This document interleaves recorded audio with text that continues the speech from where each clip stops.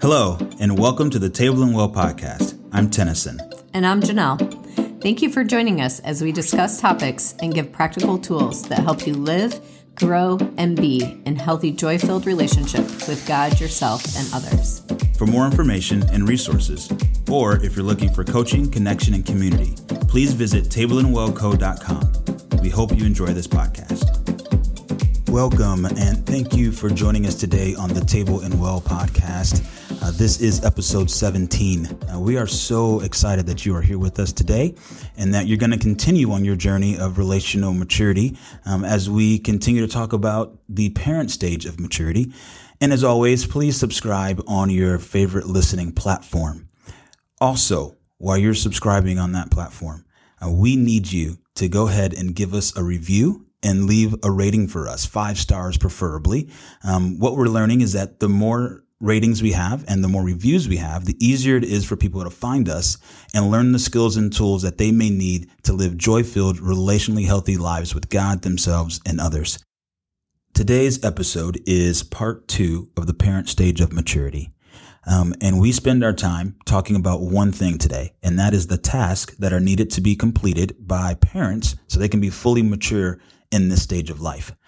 Some of them make a lot of sense. Some of them maybe you've never heard of before. For instance, let's talk about protecting your family. That's a task that parents need to complete. Learn how to do that. Serving your family. That's also a task that parents need to learn. Enjoying your family. That is also a task. I mean, let's think about it for a minute. How many of us know parents that don't enjoy their families?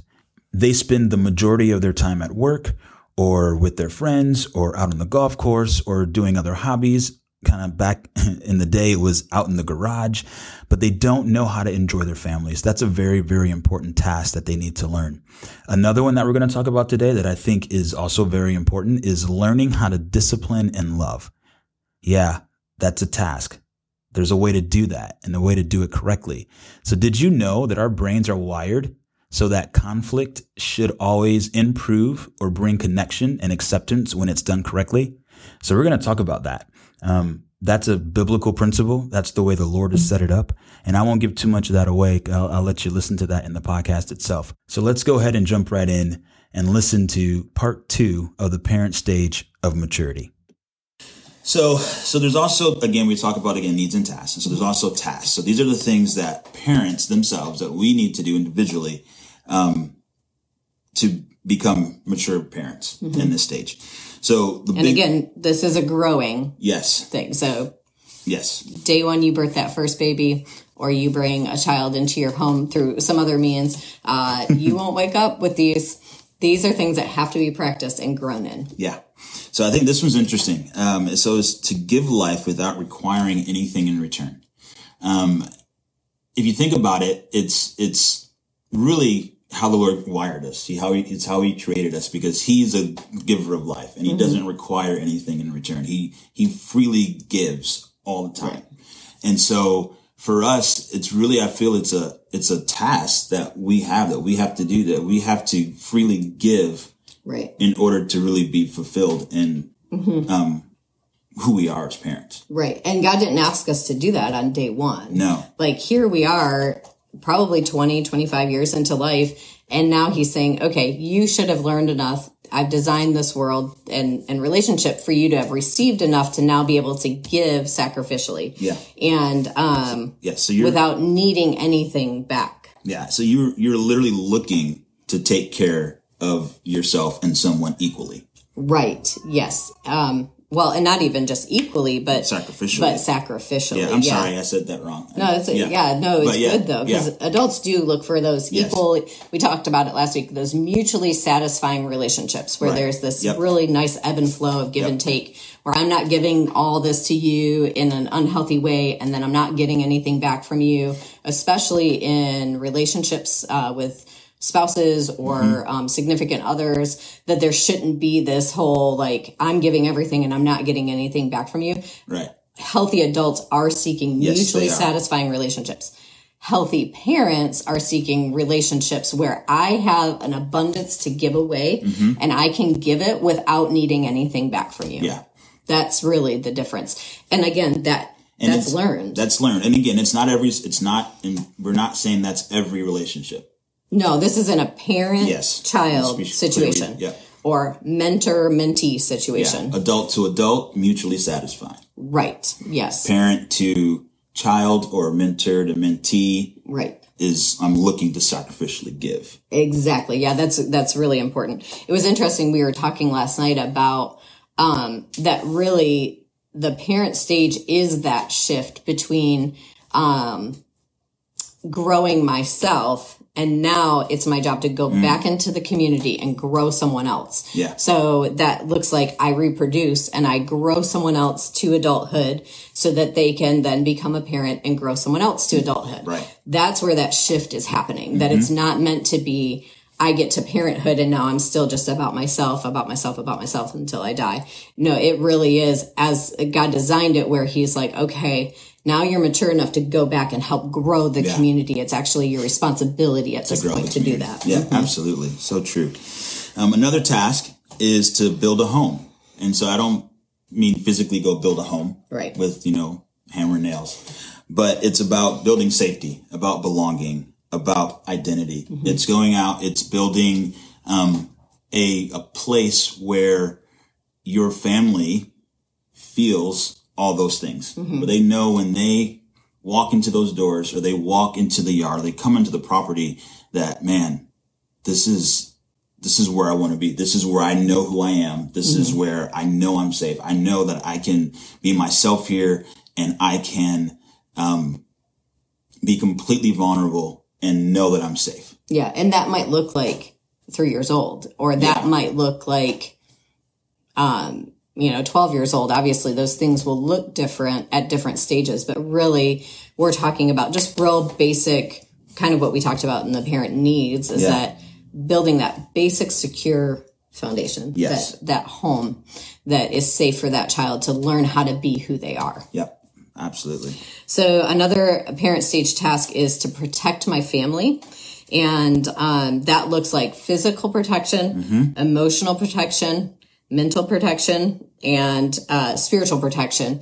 And protection sounds funny when you say it with those other words, but really, like, it's my job to steward my child. So my child nothing should be able to come in without it passing through me. Yes. And so that's actually our job and our responsibility. When we talk about these tasks, that's what we're saying. We're saying, I have to be thinking about that as a parent. Yeah. That this is part of my job description, for the lack of a better word. Right. Yeah, we say, just making sure that we're on the front lines. We are absolutely looking to protect, and the next one is serve, but protect our family from all the things that are out there that could potentially harm our family. Right. That doesn't mean a bubble. Yeah. Doesn't mean a bubble. It doesn't mean a bubble. That's we want our kids to be able to function in the world and society, like not create this little like tiny place. Doesn't mean they don't get hurt or there's not some discomfort that happens. Because remember, our kids have to learn how to do hard things. We want them to learn how to fail really well. We also want them to be able to function out in the regular world, because our goal, remember, is to grow them into adulthood. We're going down, we're picking them up, we're reproducing and pulling them into adulthood to be world changers. Yeah. So what that looks like, I think, is we create those opportunities. And if they fail, or if there is sadness, or if there's hurt, or if those big 6 emotions that we've talked about before, that we are able to protect them from living in that space. That's good. Not experiencing it. Right. Because it's good to experience sadness and anger and grief and know how to recover from it. Yeah. Because that's one thing, again, that is life. That's life. Yeah. But that's also a task of our parenthood, as it's in here somewhere, but it's to bring our entire family back to joy. And so what that looks like is, that means that they're going to experience those things. They're going to experience hardship, but you protect them to where you're protecting them in the fact that it's okay to feel it. It's okay to it's okay. It's okay to be any of those emotions. It's not okay to live and act out of those emotions. Right. Yeah. Yeah, that's good. Yeah. And even to remember, mature adults protect others from their power. So protecting our family also looks like protecting our family from ourselves at times, from our own immaturity, from our own emotions, that our children should not be the brunt of that. As a parent, it's our job to also protect them in that way. Yeah. And that might be hard to hear, but it's true. Yeah. And it's a true area that I think we need to just stay aware of, because it's easy. Yeah. It's easy on bad days to forget that, like, we have the power to choose life or death for our kids, even in those moments, and to choose safety or not safety for our kids. And so, another parent stage task, meaning in that job description as a parent, is to serve my family. And I think that's a pretty given one. Yeah. I think our culture actually does a pretty good job of that. Maybe a little bit of a pendulum swing. That doesn't mean that they're the masters and that you bow to their every wish. Right. Yes. Because we're growing them toward maturity. That's our job. Yes. So, but it is serving in the way that I back kind of to that sacrificial thing, that I'm willing to give up some of my wants and desires for a season to be able to make sure that their needs are met appropriately. Yeah. Not all their wants. Not I'm going to go into hundreds of dollars, thousands of dollars worth of debt to make sure that they have every toy they could ever dream of. We're not talking about that. We're also not talking about dads working 100 hours a week so that their kids can have everything they want and need. Right. Actually serving your family might look like working 40 hours and coming home and being on the floor playing with little tykes. You know, that might look like serving your family. Yeah. It also might look like a weekend project in building a shed because your family needs something. Right. But there is an important balance there. I think we can get that out of alignment pretty easily. Very true. And another one of those things, and you alluded to it in that last example, where coming home and just being on the floor with your kids.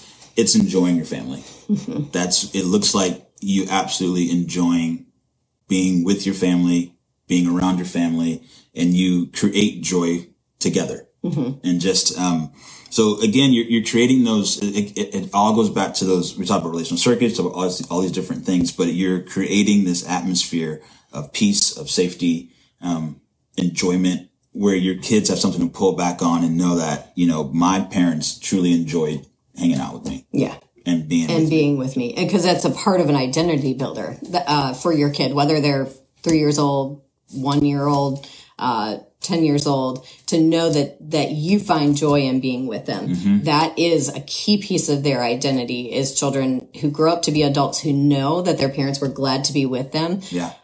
They have a foundation that, unfortunately is not as common as it could or should be. So if you're a parent right now, remember, and I think COVID has kind of brought us this as a gift in a way, like to learn how to enjoy again and how to rest with them and how to be with our kids. Because that is something that they so desperately need, and something honestly that is for you too. Like, for you to have joy in your parenthood is a gift that the Lord wants you to have. Absolutely. This isn't an 18-year like sentence of work. It really is for you to enjoy. So don't forget those moments and stay present for those moments. That joy is there, and it's available to you. Yeah. Let's see. So a couple more real quick is just to mature your children, mature my kids. We talked about that, is again, going back and pulling them from infant to child to adult, and then from adult to parent. So spending the time and teaching the skills and walking alongside and preparing them to be mature adults and parents. Yep. It's good. Another stage task is allows and provides spiritual parents and siblings for their kids. We talked about this at the beginning of the video, that our kids, when they hit that 13-year-old mark, are looking for group identity. We talked about that in our last video. It's our job to find those people for our kids and to set them up for success in that area. If you wait until your kid is 13 and you're like, good luck, go find that group, they may or may not choose well. Or they may only have access to people that you aren't thrilled with. Right. So just be thoughtful of that really you are, part of your job is to find them people that will help surround them. And so be careful that you're not isolating yourself. Be careful that you have friends that could also be your kids' spiritual parents, or may have other children that could also be spiritual siblings to them. And spiritual siblings sounds cheesy, but it is verbiage that a lot of people use. Yeah. And it's basically what might look like a godparent, or it might look like, or youth group. It could look like, like we have friends whose kids call us aunt and uncle, and there's no blood relation there, but they know that we are extended family to them. Yeah. Another task there is learning how to bring your children through difficult situations and help them returning to joy. Mm-hmm. We talked about that earlier, but that's a huge one, to where your family can operate and your kids can operate out of joy and live there. Yeah, and that's also a task of ours, is to actually stay present in their big emotions. Mm-hmm. So in order to return them to joy, we can't dodge out when they have a big emotion. We have to be able to stay present. And honestly, that is a really big gift to them, is our ability to stay present. If we cannot stay present with our kids when they have big emotions, it will create major challenges for them. If you've listened to the other videos, you'll realize that many of us have made it to adulthood with gaps in those areas because our parents just simply weren't able to stay present in our big emotions or help us learn how to return to joy. That wasn't even really words that anybody would say back in the 80s or the 70s or before, but we know better now. Yeah. So now we can do better. And another thing that the Lord has brought up a lot to me this week in particular is I'm actually responsible for my own emotions in those moments. Yeah. My kid is not responsible for those. So it might look like, because I've seen this in some parents that are parenting younger kids, and I'm hearing out of their mouths, "You're so frustrating. Why are you doing that?" Little kids who don't have any like real concept of why are you doing that? Like they're just being a kid. Remember, in those moments, your kid is not responsible for making you frustrated. No. You're responsible for the fact that you're frustrated. Yes. And so you need to get a handle on those so that you can still continue to be with your kid while they're being frustrated. Mm-hmm. If you notice that you're not able to, quieting is a really great skill that can work there. I'm a firm believer in a bathroom break. Go in that bathroom, close that door. Take some good deep breaths. Yep. Look out the window. Yep. Watch the leaves blow in the trees. Go take a walk. If you have littles, all that sounds like, yeah, right. But it can be done. Mm-hmm. It can be done. Sometimes you just need a break and to get back into who you are so then you can be fully present for them. They shouldn't be made responsible for your feelings. No, that's very, very good. And then another task, and the last one I think we have on here, is just synchronize with the needs of your children, spouse, family, work, and church. So just connecting to and attuning to what those needs are. Mm-hmm. And if you're able to meet those needs. Yeah. But definitely be attuned, because what that's going to do, it's going to create this attachment that they know that you see them and that you're attuned to them, that you understand them. And then you let them know if you can meet it or if you can't meet it. But I think the fact that they know that he sees me, or that my mom sees me, or that my dad sees me, and understands where I'm at and understands what I need is huge. Yeah, it is huge. This is an interesting point that we haven't talked about yet that I think is important, because in the church, I think we get this wrong in that a lot of times we're asking parents who are in the parent stage to be,